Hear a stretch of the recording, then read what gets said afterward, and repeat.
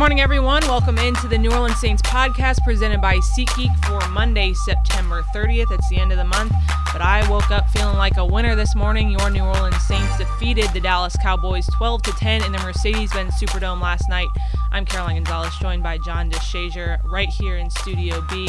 We spent all last night in the Mercedes-Benz Superdome watching the New Orleans Saints defeat the Dallas Cowboys. First question, JD, did you expect the Saints to beat the Cowboys yesterday? I mean, I know we're team employees, so that wouldn't be a fair question to ask you ahead of the game. But now that it's over, did you have some uneasiness? I thought they were going to win the game. The Saints have a much better defense, even though it hadn't shown at all times during the first three games.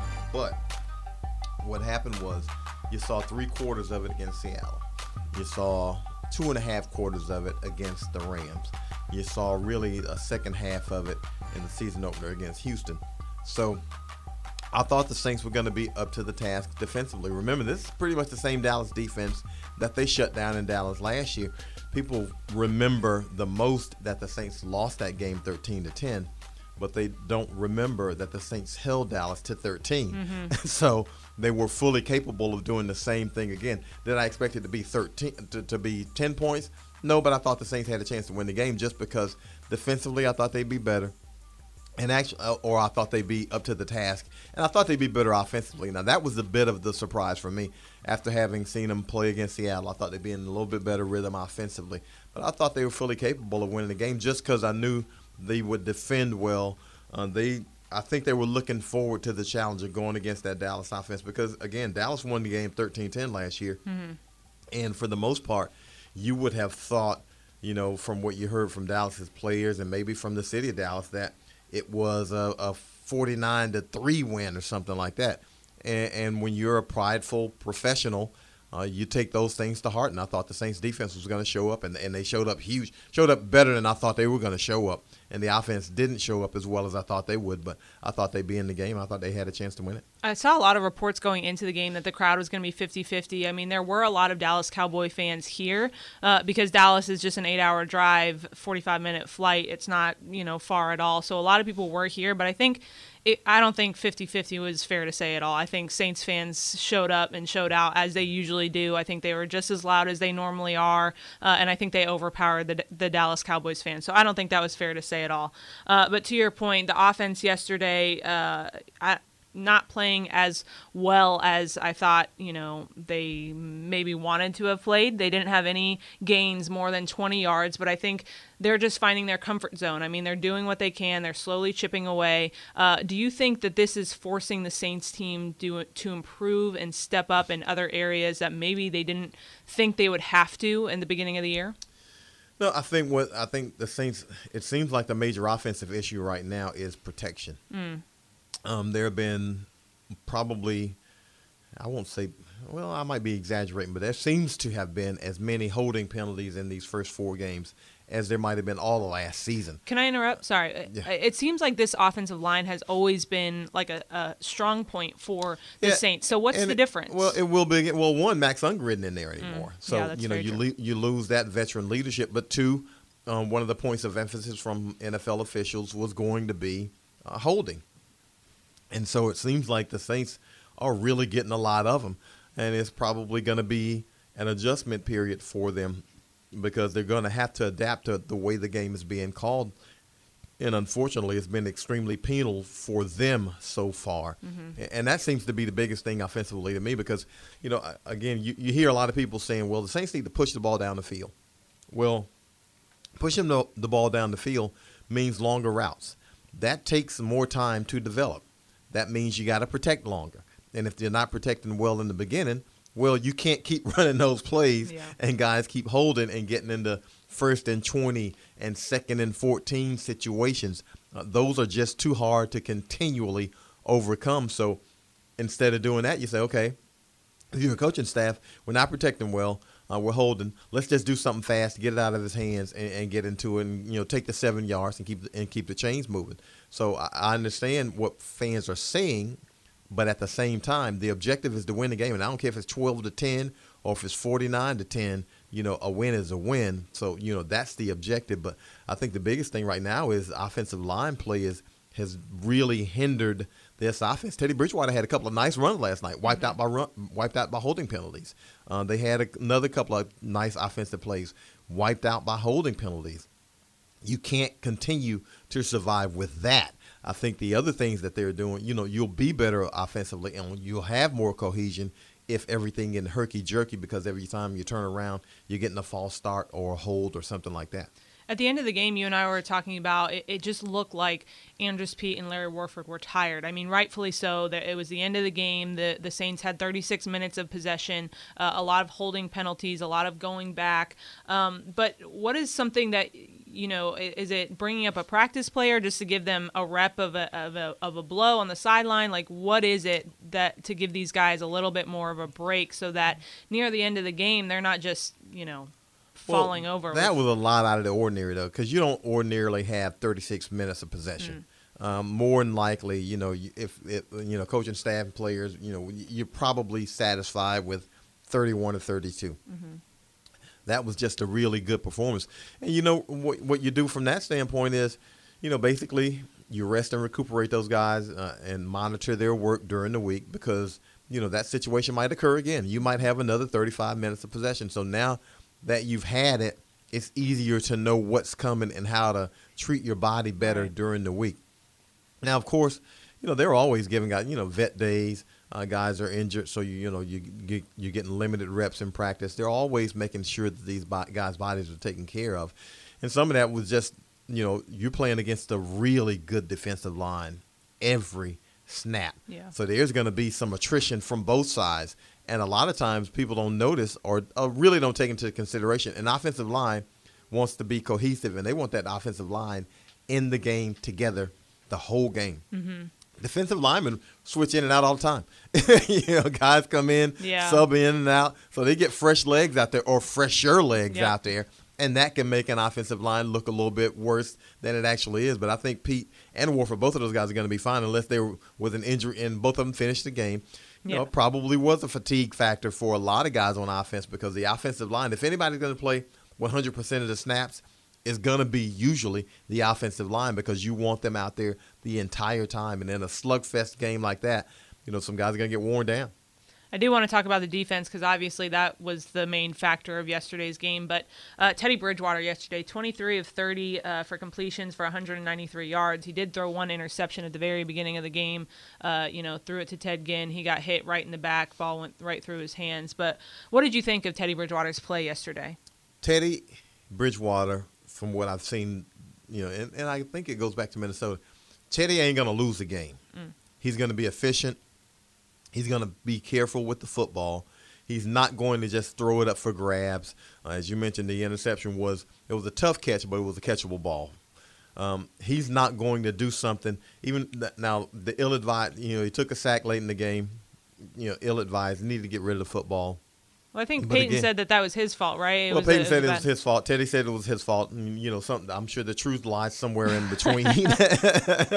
But as the player, Teddy, as the player, he's taking responsibility, because he's saying, look, I should have been aware of the situation. I got to get rid of that football, because you're in field goal range. You need those points in a low-scoring game.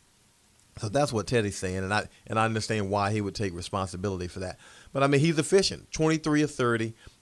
Against Seattle, he was 19 of 27. He's going to complete passes. They might be short passes, but he's going to complete passes. The clock is going to keep moving. The chains are going to keep moving. He's not going to do anything to hurt you. And there's going to be the chance is going to come for him to do the vaunted push the ball down the field. It's going to happen. But right now, you've got to take what's being given to you, and you got to deal with what's in front of you. And unfortunately for him right now, what's in front of him is he isn't getting the kind of protection where you can let those routes develop. So you got to get the ball out of your hands. I'd rather him throw the dump off pass than stand back there and take a beating. That's not smart football. And that's how you end up turning it over or taking sacks and getting into bad down and distance situations. But he's been extremely efficient, and I thought he would be. We're not going to talk about Jared Cook at all this week, JD. We're not jinxing it. Not that we, we're just not going to talk about it. So we're officially not going to talk about Jared Cook this week. Hopefully he plays well. We want him to do well, but we're just not going to talk about it. But we do have to talk about Alvin Kamara and Michael Thomas. I mean, I think together they had a full package game yesterday. Alvin Kamara, you just can't tackle him, and I think that was apparent yesterday if it wasn't before. And then Michael Thomas just seems to catch the uncatchable. I mean, they were both phenomenal last night. Would you disagree? No. I mean, when you in games like that, you need your best players to step up, and those are probably the two best players on the offense. Michael Thomas, he and Teddy seem to have a little cohesion going. Mm-hmm. They caught a couple of back shoulder ones, and those were beautiful throws by Teddy Bridgewater.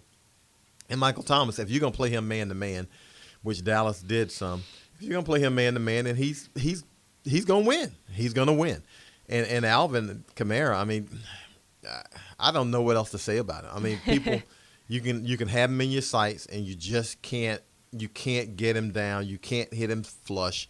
You can't hit him square. You can't get him off his feet. One guy rarely is the one person who tackles him. The first guy really, I don't know if the first guy ever gets him down. And, he's a lot tougher than people think. Those late yards in the second half where he's running between the tackles and just kind of making something happen. I mean, he had a couple of plays where there was nothing there, and he popped out one. It was a little jet sweep.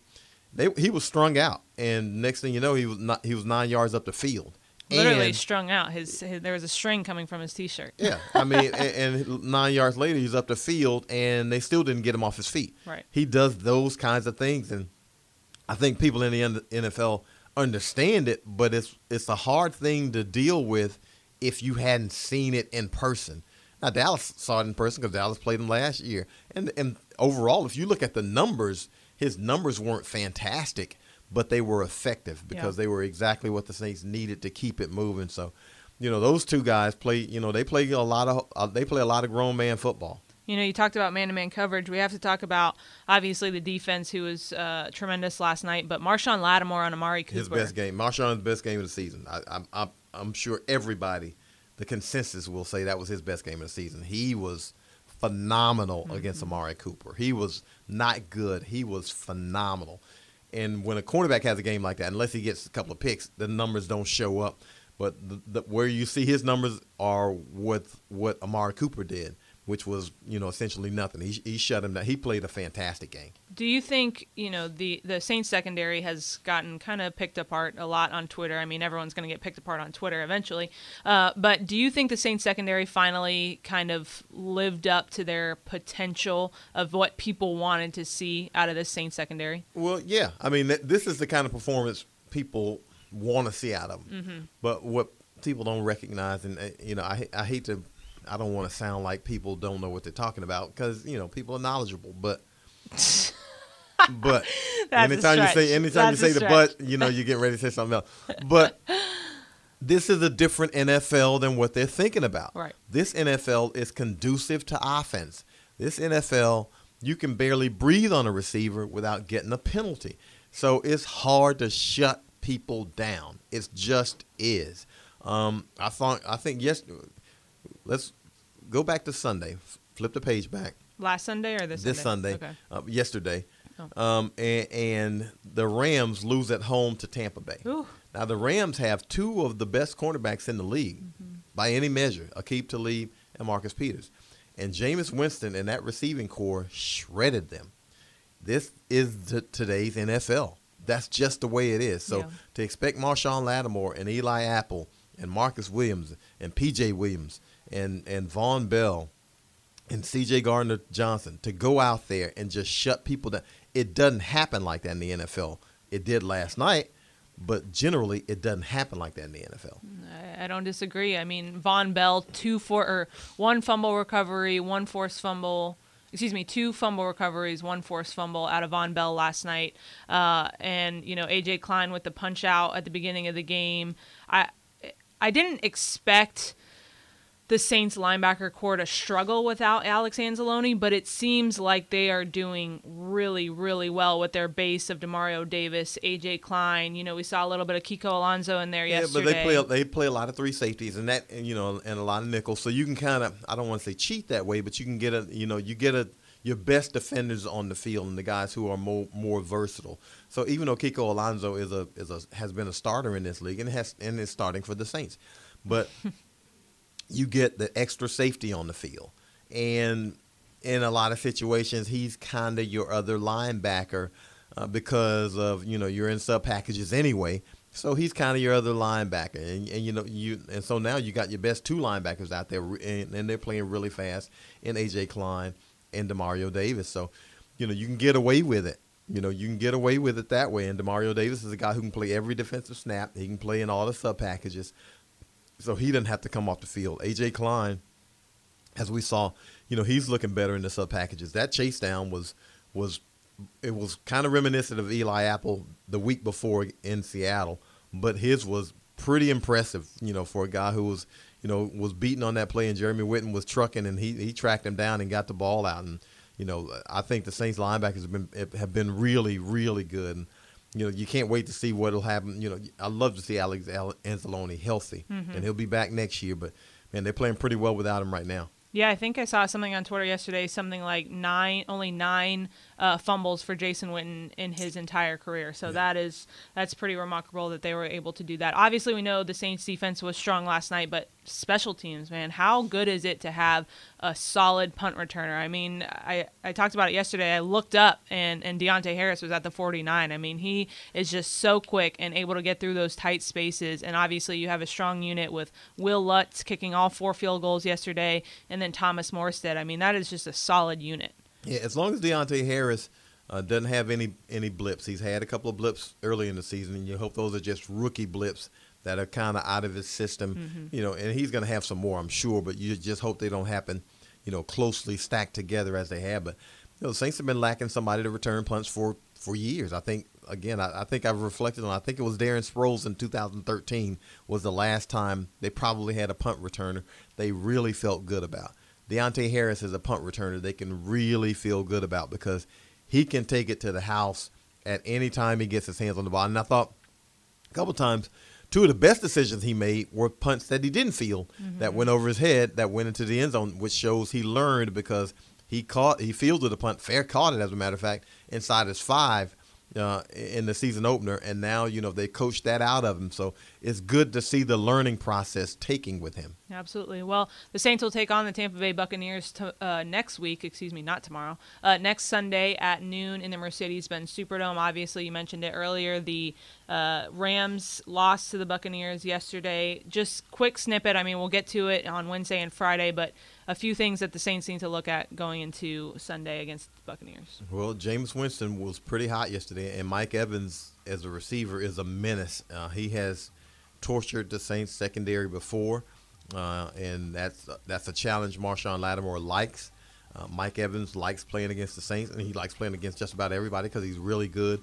And so that's a team where actually you probably want to see, if you can make them one-dimensional by getting them to run the ball a little bit more, because when they're flipping it around, and when Mike Evans and Jameis Winston are on the same page, they can do what they did to the Rams yesterday. That's what they have the capability of doing. All right, well, that Buccaneers question was our SeatGeek question. SeatGeek, if you're trying to find tickets to football games or any other live event, it can be complicated. There are hundreds of sites and shady pricing. With SeatGeek, you can do everything in one place. Search for and discover the best deals on seats, buy from any device, and sell and transfer tickets in just a couple taps. With their deal score technology, they rank the most valuable seats based on price, location, historical data, and more. Plus, every purchase is fully guaranteed, so you can shop for tickets on SeatGeek with confidence. Best of all, our listeners will get $20 off their first purchase when they use the SeatGeek app. Use code GOSAINTS at checkout. That's code GOSAINTS without any spaces at checkout. SeatGeek, let's go. All right, that'll do it for our New Orleans Saints podcast presented by SeatGeek. I'm Caroline Gonzalez, of course, as always, joined by John DeShazier, and that'll do it for today's show. We will tune back in on Wednesday with more updates on the Tampa Bay Buccaneers as the Saints head into next week's Week 5 game, heading into it 3-1. All right, for Caroline Gonzalez, John DeShazier, thanks for joining us on the New Orleans Saints podcast presented by SeatGeek.